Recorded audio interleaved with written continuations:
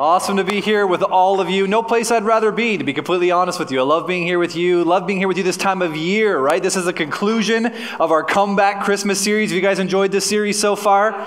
Been enjoying it? All right, come on, you do a little bit better than that. All right, let's try today a little bit. Put a little effort into it. Make some room, right? Like Carrie was saying. Prepare him some room today. And listen, I don't know, I believe that God wants to do something incredible in our lives. He wants to speak an incredible truth to you. He has been through this series. It's the most wonderful time of the year, right? Anybody love Christmas? Anybody just say that you love Christmas and you love, all the things that come along with it? Who hates Christmas? Where's the Scrooges at? There's always a few of us, right? If we're being honest, like there's a few of us that are just like can't wait for it to be over with. You don't want to listen to the music, but I love it. I love this time of year. I'm like a little kid when I'm ready to listen to the Christmas music like right after Halloween. You know what I'm saying? And there's something about it, right? Eggnog. Who doesn't love eggnog? Like there's just something that's so magical and special about eggnog. Eggnog in your coffee. Anybody do that one? That's a real Christmas treat right there. Oh, that got some people excited. Finally, I found something. Eggnog in your coffee, right? That'll do it for some of us. But here's the thing, all right? When we think about Christmas, we think about, it's like we're stirring our hot cocoa with candy canes and the gumdrop forest, and It's a Wonderful Life is on TV. Every time a bell rings, an angel gets his wings, right? Horrible theology, but a great movie, a really great special movie. And there's so many cool things that come along with the Christmas season. As the family comes home, right? We get to see people that we don't other times of the year. Sometimes we're glad for that, but for the most part, it's really cool to see our extended family at Christmas time, isn't it? And there's really cool traditions that we get to partake in. We get to go to Christmas at the Imperial at Christmas time. That's exciting, right? That's super huge tradition in my family that we always look forward to. There's just something that's so special about this time of year. But along with the good stuff comes a little bit of complication. Am I right? There's always a few complications at Christmas time. Christmas time can be a little bit messy. Whenever you get extended family together, things can get a little tense around the Christmas dinner table. You know what I'm saying? I know some of you guys will probably have a few heated debates about who's for impeachment and who's against impeachment. All right, I'm guessing that is going to bifurcate more than a few of our Christmas gatherings this year, right? That's just what happens around Christmas time. And things get kind of crazy when we're out shopping. It's peace and goodwill to all men, except if you get between me and my Tickle Me Elmo, okay? And then it's no holds barred cage match. I will knock you out to get a Tickle Me Elmo. Anybody remember him at all, or is that just me? I feel like Tickle Me Elmo was the first toy that people killed each other for on Black Friday, and ever since then that we've just been going for it in the Christmas season. I don't know what it is, but it's something that's just interesting about Christmas. It's so magical, but it's also so complicated. There's a movie I love at Christmas time. You guys have probably seen this. All right, it's one of my Christmas favorites. Check this out. Let me know if you've seen it. Home Alone. All right, anybody watch this one? The protagonist, Mr. Kevin McAllister himself, he knew what it was to deal with a complicated big family Christmas at the beginning of the movie, right? He's got a house full of people, everybody's around, everybody's stressed out, they've got this big trip coming, they're trying to figure out what they're supposed to do, and then there's this character, you remember this guy? Absolutely the most reprehensible human being in the world, Buzz. Who's got a name like that? Buzz, right? The world's worst big brother. He eats all of his cheese pizza. And then they start talking about Kevin's well, where am I going to sleep tonight? Everybody's here, and there's people sleeping in my room and in my bed. And then they tell him he's going to be sleeping with his little brother. Remember this guy? This guy's my favorite in the whole thing. It's the best picture I could find of him. I'm sorry. Fuller, remember him? It's hey, I don't want to sleep with Fuller. Fuller wets the bed. Remember that? And they look over him, and he's drinking his Pepsi with the eyebrows, the big eyebrows. Take it easy on the Pepsi, Fuller, right? I don't know. It's my favorite scene in the whole movie. And actually, I don't know if you guys knew this, but Home Alone is actually based on the Christmas story, The Life of Jesus. Did you know that? Kevin McAllister? Look, check this out. I can prove this to you right now. Don't doubt me, okay? Your mind's going to be blown here. It's in the scriptures. Look up Luke chapter 2, verse 43 and 44. It says, after the festival was over, while his parents were returning home, the boy Jesus stayed behind in Jerusalem, but they were unaware of it. And thinking he was in their company, they traveled on for a day, and they began to look for him among their relatives and their friends. Jesus was left home alone. That's my sermon. Thanks for coming. Let's pray. Merry Christmas. Kevin McAllister, Home Alone.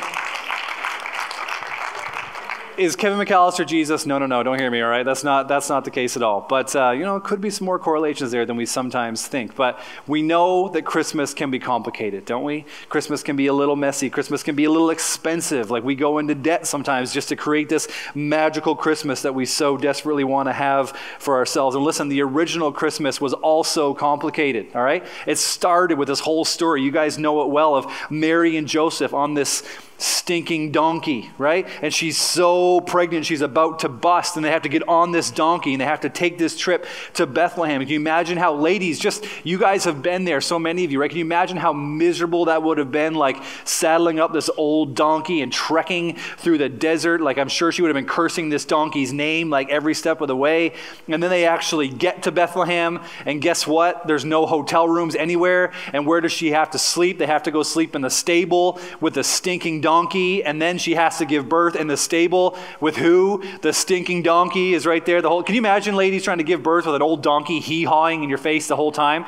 Hee-haw, hee-haw, like right in the middle of all of it. Like I don't think Luke put this in the Christmas story because he didn't know if we could handle it, but I think Mary killed that donkey with her bare hands, actually. I think that's like a little known detail of the Christmas story that we don't always slip in there. But like, you talk about complicated Christmas. The original Christmas was complicated. It was magical and special, yes, but complicated. And there was also another complication in a guy named Herod. Now, if you've read the story, you know that King Herod was supposed to be the king of the Jews at that time. And so when he heard that there was another baby that was being born called the King of the Jews, this promised Messiah, he wasn't so into that, so much so that he decided that he had to put a stop to this plan once and for all. He actually wanted to kill Jesus. That is not a minor inconvenience. That is not an impeachment debate at Christmas dinner. That is a major complication when there's actually this underlying sinister plot of the whole Christmas story for the first 2 years of Jesus' life that Herod is actually trying to kill him. It's like he's the original Grinch, okay? He hates Christmas. But check out what happens here in Matthew chapter 2, all right? When Herod finds out about this baby Jesus and what starts to take place. It says, after Jesus was born in Bethlehem in Judea,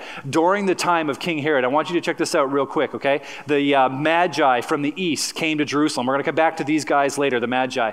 And they asked, where is the one who has been born King of the Jews? For we saw his star when it rose, and we've come to worship him. Okay, so the Magi showed up, and they wanted to know where this King of the Jews was. Herod was supposed to be King of the Jews. He was appointed by the Roman Empire as King of the Jews. So when he starts to hear people talking about someone else as King of the Jews and it's not him, he gets a little bit antsy, all right? And when King Herod heard this, he was disturbed, and all of Jerusalem with him. So everybody in Jerusalem hears about this King of the Jews that was born. Herod is disturbed because it's a direct threat to his day job. He's now threatened. He's now got somebody else that's coming for him. Everybody else in Jerusalem is a little disturbed, but in a different way. Like they've heard of this fabled Messiah that was one day going to show up on the scene. So they're like, wait, is the true king here? Is the Messiah here? Is he being born? Everybody's disturbed. And when he called together all the people, the chief priests and the teachers of the law, he asked them where the Messiah was to be born. I want you to catch this real quick in this next verse here, because this is so huge. And they answer, all these wise men, all these really smart people that Herod got together in his nation, they said, in Bethlehem and in Judea, they replied, for this is what the prophet has written. All right, catch that right there. The prophet has written this. This is a quote. It's about to happen from the book of Malachi, like hundreds and hundreds of years earlier this took place. And they said, but you, Bethlehem, in the land of Judah, are by no means least among the rulers of Judah, for out of you will come a ruler who will shepherd my people Israel. All right, so we've got the Magi in this story now. There's this little prophecy here that happens from a book of the Bible that was literally hundreds of years old. It's another kind of complication in the story. All of these prophecies that surrounded the heralding of the birth and the life and the death of Jesus. All right, the Bible is full of different prophecies that God has used over the years to prove what he was going to do. All right, a prophecy is kind of like playing pool. Anybody like to play pool or billiards? You know, it's like calling the shot. It's an 8-ball corner pocket kind of moment where God would say way ahead of time, hundreds of years earlier, here's what's going to happen, here's how it's going to happen, here's who it's going to happen through, here's when it's going to happen. Like every possible detail God would fill in, and then thousands of years later it would happen. The Bible has thousands of prophecies. Thousands of them have already come true. Others still will come true. Just around the life of Jesus alone, there are over 300 unique prophecies about Jesus, about his birth, about his life, about his death, and every single one of them has been fulfilled exactly the way that God said it would, all right? Sometimes people ask me, why should I believe the Bible? How do I know the Bible is true? Prophecies are a huge piece of this because it's God's way of predicting what's going to happen. Prophecies tell us that we can believe that what the scriptures say are true because they've proven themselves. Like if I were to pick one of you at random and predict 300 things about your life and how they're going to happen and how they're going to unfold, I could never, and like I can't even begin to calculate the odds of trying to figure out 300 specific things that are going to happen to you and predict it accurately, but that's exactly what God did in Jesus. Moments like this remind us that we can actually believe what the Bible has to say. And Herod would have known this prophecy well. As king of the Jews, like it would have been something he would have heard of. The nation of Israel would have known these prophecies. These magi, these wise men that showed up on the scene that day would have been familiar with this prophecy. And so Herod, hearing all this, he's deeply disturbed by what's about to happen. This fabled Messiah that he's probably in the back of his mind always wondered, is he one day going to come for my job, is now here. So he comes up with his plan, all right? Check out the next passage here, Matthew chapter 2, verse 7. It says this, that Herod called all the magi, all right? The wise men, we call them a lot of times in the Christmas story today, secretly, and he found out from them the exact time that the star had appeared. And he sent them to Bethlehem, and he said, go and search carefully for the child, and as soon as you find him, report to me so that I may too go and worship him. All right, so it's a likely story. He's up to funny business for sure. But we see these wise men, these magi that have showed up on the scene, and they said, hey, tell us where this Messiah, this King of the Jews was born, before we've seen this star in the sky, and we followed it here. These wise men, these magi, these are the guys that are, everybody got a manger scene at home, you know, and you've got it all set up, your little nativity. They're like the little wooden figures that carry the boxes, and they're bowing down in the manger scene. We sing that song at Christmas sometimes, like We Three Kings of Orient Are. It's about these guys, except like they weren't three, they weren't kings, they weren't from the Orient. But other than that, there's a great song. It's fantastic, all right? A lot of the things that we think we know about the wise men are actually totally backwards. We don't really know who these guys were. The number 3, like we all have 3 of them in our nativity scenes at home, just because we figured they came with gold, frankincense, and myrrh, so we decided at some point there must have been 3 of them, so we put 3 of them in our nativity scenes. Likely there were many more. Likely they had all kinds of servants with them. Likely they had chests and chests and chests of these gifts, so it was a bigger scale, a bigger deal than we might think. We don't really know where they were from, but we do know that they weren't from Israel. We do know that they weren't a part of God's chosen people. They were outsiders. They had come because they've heard of these fabled, these prophecies. Likely they were members of the Roman Empire. They would have heard of these prophecies of when the Jews were exiled in Babylon hundreds of years earlier, and so it would have kind of became a part of their psyche. We know that they followed the stars, right? The word magi actually comes from the Greek word magos, where we get our word for magic, okay? And that word magos actually came from an old Persian word, majupatai, which would have been the name of the priests, follow me just for a second here, in Zoroastrianism, all right? So these guys, today we would call them astrologers. They studied the stars. They studied the heavens. They would have been really smart. They would have been really well revered by the people in their culture of that day. They would have probably been extremely wealthy. These would have been positions of prestige that these men have. And as an outsider, not as the people that all these prophecies were promised to, but as outsiders, they saw and believed with all of their intelligence and all of their scheming and all of their watching of the stars and this cosmic event that took place. They saw what happened and they believed, and they came to Herod, they came to Israel and said, show us where this King of the Jews is. It's another kind of complicated element of the Christmas story that these magi show up, and they follow this mysterious star, this movement in the heavens that's taken place, and we don't really know what that was. It could have been a comet, or it could have been an eclipse, or anything like that, but they followed this movement in the heavens, and they showed up. And it says this, Herod says, go try and find out where this king is and come back and report to me. And so it says in the next verse here that after they had heard the king, after they'd heard Herod, they went on their way. And the star that they had seen when it rose went ahead of them until it stopped over the place where the child was. And when they saw the star, they were overjoyed. And on coming to the house, they saw the child with his mother Mary. Now park there for a second, all right? They came to the house, all right, to see the child. They didn't go to the manger. They didn't go to the cave, the dugout that Pastor Brent was telling us about last week. Probably would have taken 2 to 3 years for them to actually get there. So when they saw Jesus, he was running around wreaking havoc. He was a little toddler by the time they got there. And when they came to the house, they saw the child with his mother Mary. They were overjoyed, and they bowed down and they worshiped him.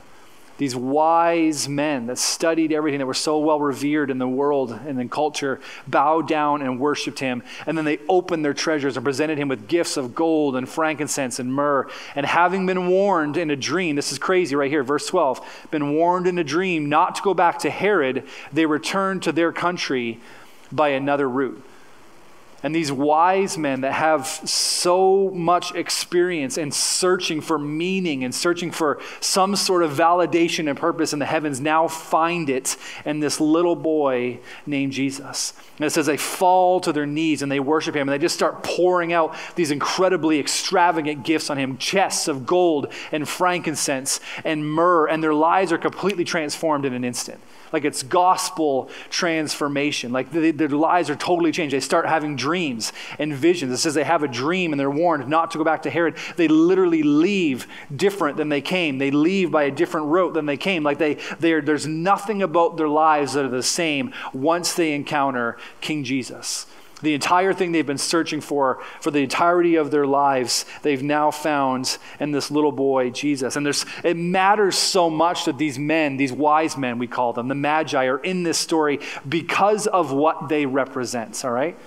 If you were here last week, Pastor Brent told us about the shepherds that were out on the hillside, if you remember. And the angels appeared first to them, and they said, "Behold, we bring you good tidings of great joy, which are to all people." The shepherds were the outcasts. The shepherds were the rejects. They were the downtrodden of their society. So there was so much meaning in the fact that the angels showed up to announce to them first that the Messiah had come. That told us that the Messiah was for all people, right?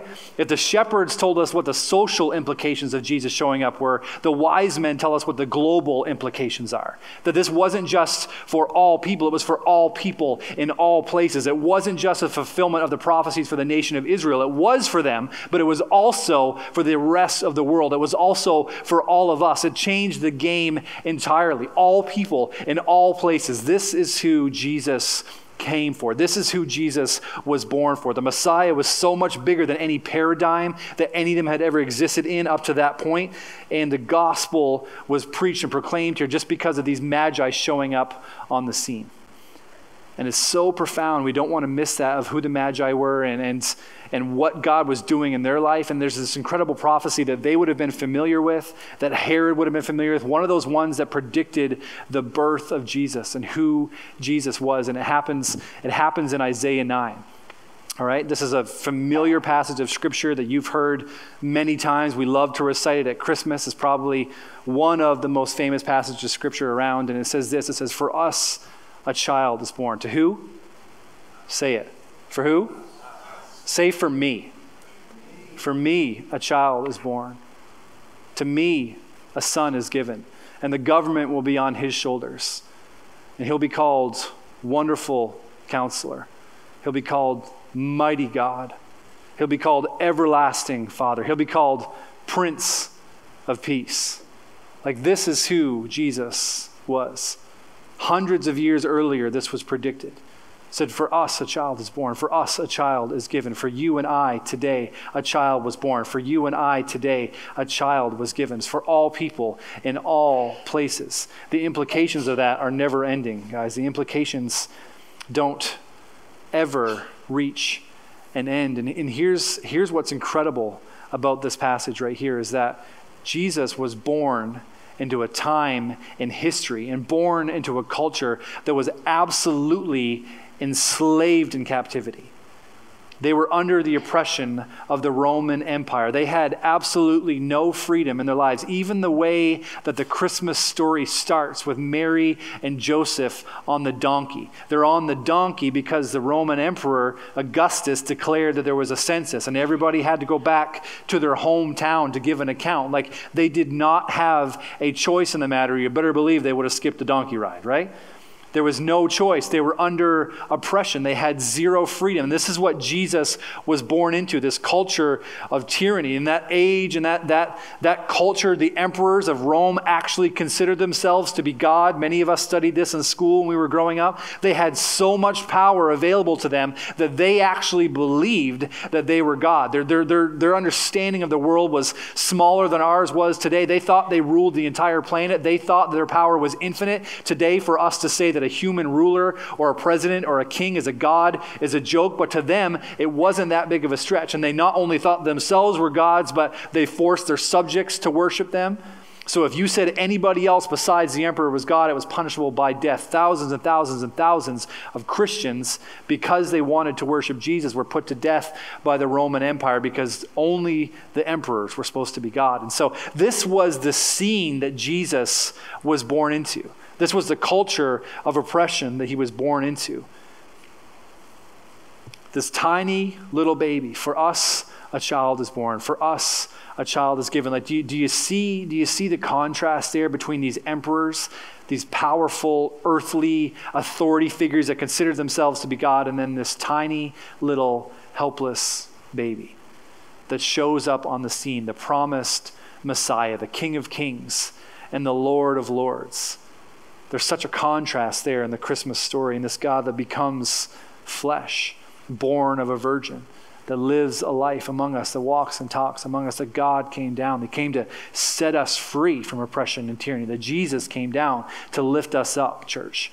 That's who he is. That's why he showed up for all people in all places. That we no longer live under oppression and under tyranny, like all of the things that Herod was trying to accomplish in this moment. Like Herod was really just being manipulated by the Emperor Augustus, and all of their tyranny, all of their power struggles, all of their power grabs were eclipsed by this tiny little beautiful baby that showed up on the scene. The exact opposite of what anybody expected, the exact opposite of what anybody was looking for. There's so much incredible symbolism there. Like Jesus was the Savior of Israel, but the wise men tell us that it was for the rest of the world. The shepherds tell us it was for the least of these, those of us who feel like we're disqualified or we're down and out, that we don't have what it takes. And even nature itself responds with this crazy star. Like we don't know what it was, but even astronomers today, modern day astronomers, you can do the research yourself. They will trace back throughout history, looking at the heavens and everything that's taken place since then, and they can trace it back to the time when Jesus was born, that there was some sort of massive, sort of like cataclysmic, one-of-a-kind event that took place in the heavens at that point in history, that it actually really happened, that creation itself actually responded when this baby was born. Creation itself responded when the King of Kings and the Lord of Lords shows up. This messy, this complicated, this difficult journey, this difficult culture, all the oppression that's going on, Jesus is born into that. This tiny little beautiful baby, the hope of the world.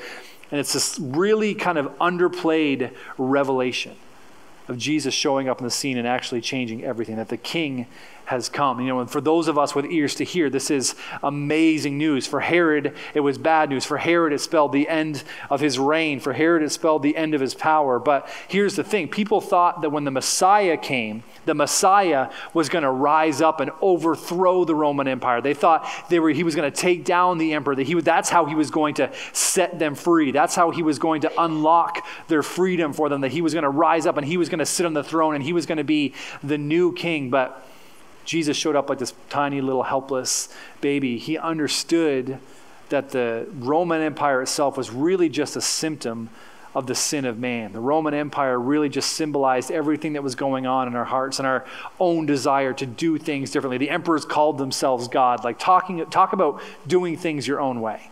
The definition of sin is choosing your way over God's way. And that's what mankind had done. That's what mankind is still doing today. And Jesus showed up. And Jesus didn't come just to overthrow the emperor. Jesus didn't come to rule on an earthly throne. Those are symptoms of sin, all right? Jesus didn't come to treat the symptoms of sin. He came to heal the disease. And when he showed up on the scene, everything changed. Wise men from surrounding nations were bowing down and worshiping and lavishing gifts. Nature is crying out. The star shows up and explodes into the sky. Everything changed. This is a comeback to freedom moment for the church. This can be a comeback to freedom moment for every single one of us, church. When Jesus showed up on the scene, it changed the entire game. For us today, when Jesus shows up on the scene, it changes everything. That Jesus came for you. Jesus came to set you free. Jesus came so that you may have life and have life to the full. The Christmas story should make our heart beat just a little bit faster. It shouldn't be something that's just a part of the routine and we read it and hey, it's nice, and then we go buy our gifts and we drink our eggnog and whatever else we do. This changes everything. And when Jesus showed up and said he'd be wonderful counselor, mighty God, everlasting Father, Prince of Peace, here's what that means for you, all right? Wonderful counselor means freedom from our folly. Pastor Brent said this last week and I loved it. Like, we are not held responsible for our own stupidity. Amen?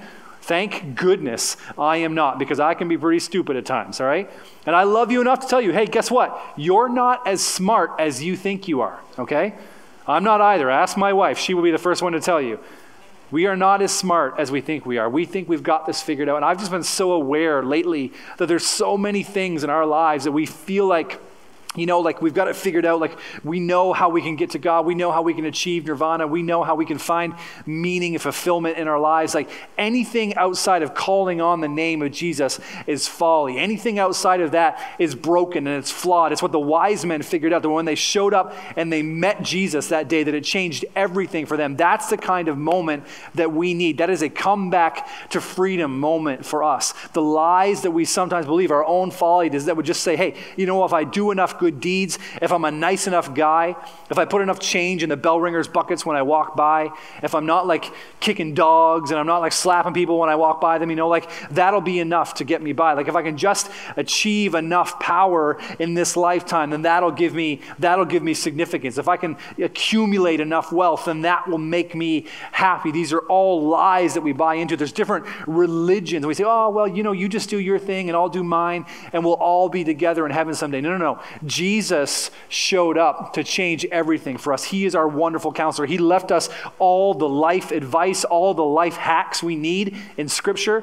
That's what the Bible is. It is a life guide for every single one of us. We should stake our lives on it. Like, it's freedom from our own folly. We don't have to carry the pressure of figuring this out on our own. We don't have to come up with all the ideas. We don't have to invent other pathways. We don't have to invent other religions. We don't have to invent other thought processes. Like, Jesus showed up. He prophesied. God called all the shots. God made it as evident as he possibly could for us how much he loves us and what he's done for us. Wonderful counselor. How awesome is it to spend time with someone that we know cares about us, right? And someone that we know, just like you got that kind of person in your life that they just always know the right thing to say at the right time to make you feel better. Like, that's who Jesus came to be for every single one of us. That's what his scriptures are to us. Like, his word is living and it's active and it's for you. It's a love letter to you. He's our wonderful counselor. It's freedom from our folly. He's our mighty God. It's freedom from our frailty. All right, we've got some F words here in church today. It's freedom from our frailty. I don't know about you, but I am increasingly aware of how weak I am. I sing songs to my kids every night before bedtime. Anybody else do that? Don't judge me, all right? My kids are getting a little older now, but we started it when they were tiny, and it's stuck, and we continue to do it. And Jesus Loves Me is a never miss in my house. Jesus Loves Me is a song that we never miss. And, the older I get, whenever I sing that line, like, they are weak, but he is strong. Like, I'm just kind of floored by the deep theology in that song. Like, I am so incredibly weak. I am so incredibly messed up. Even on my best days, and compared to Jesus, I just absolutely fall short. But thank goodness he is strong. Thank goodness I'm not tied to my weakness. Thank goodness I'm not tied to my brokenness. Thank goodness I don't have to figure this out and do this on my own. Thank goodness that you don't have to. Like, we're set free from our frailty. That's what Jesus came to do. This little tiny, seemingly powerless baby changed everything. He's the one who would grow up to raise people from the dead. He's the one who would go on to calm storms. Like, his power is enough for us. He doesn't leave us on our own. It's freedom from our folly. It's freedom from our frailty. And I love this one. Like, when he calls himself the everlasting Father, Isaiah said, it's freedom from our fatherlessness. Listen, some of us know full well the comfort of just sitting in the presence and the strength and the covering of an earthly father. Like if you had a good dad, then it's easy for you to understand what that feels like. Some of us are all too aware of the insecurity and the pain that an absent earthly father leaves behind. And I know that when my grandfather passed away, I remember my dad saying after the funeral, and this just kind of like floored me. Like he said, I just feel this incredible weight now that's sort of just been dropped onto my shoulders because my dad's just no longer here. My dad is gone. That the covering of his protection no longer exists in my life. And I remember thinking it was so weird because for the last 15 years of my grandfather's life, my dad literally had to do everything for him. Like my grandfather was powerless. He couldn't get in bed. He couldn't get out of bed in the morning. My dad had to literally tuck him into bed like a child every single night. And he had to get him out of bed in the morning. He had to cook his meals. He had to bathe him. He had to keep his house warm. He had to plow his driveway. He had to do all of his shopping. He had to literally do everything for him for the last 15 years of his life. And then when he passed away, my dad goes I'm just scared now that my dad is gone. As he just, there's something that was comforting about the presence of the Father in his life and the covering and the protection of the Father in his life, and now that rested with him. And here's the thing, no matter what your experience is with your earthly father, Jesus exceeds that.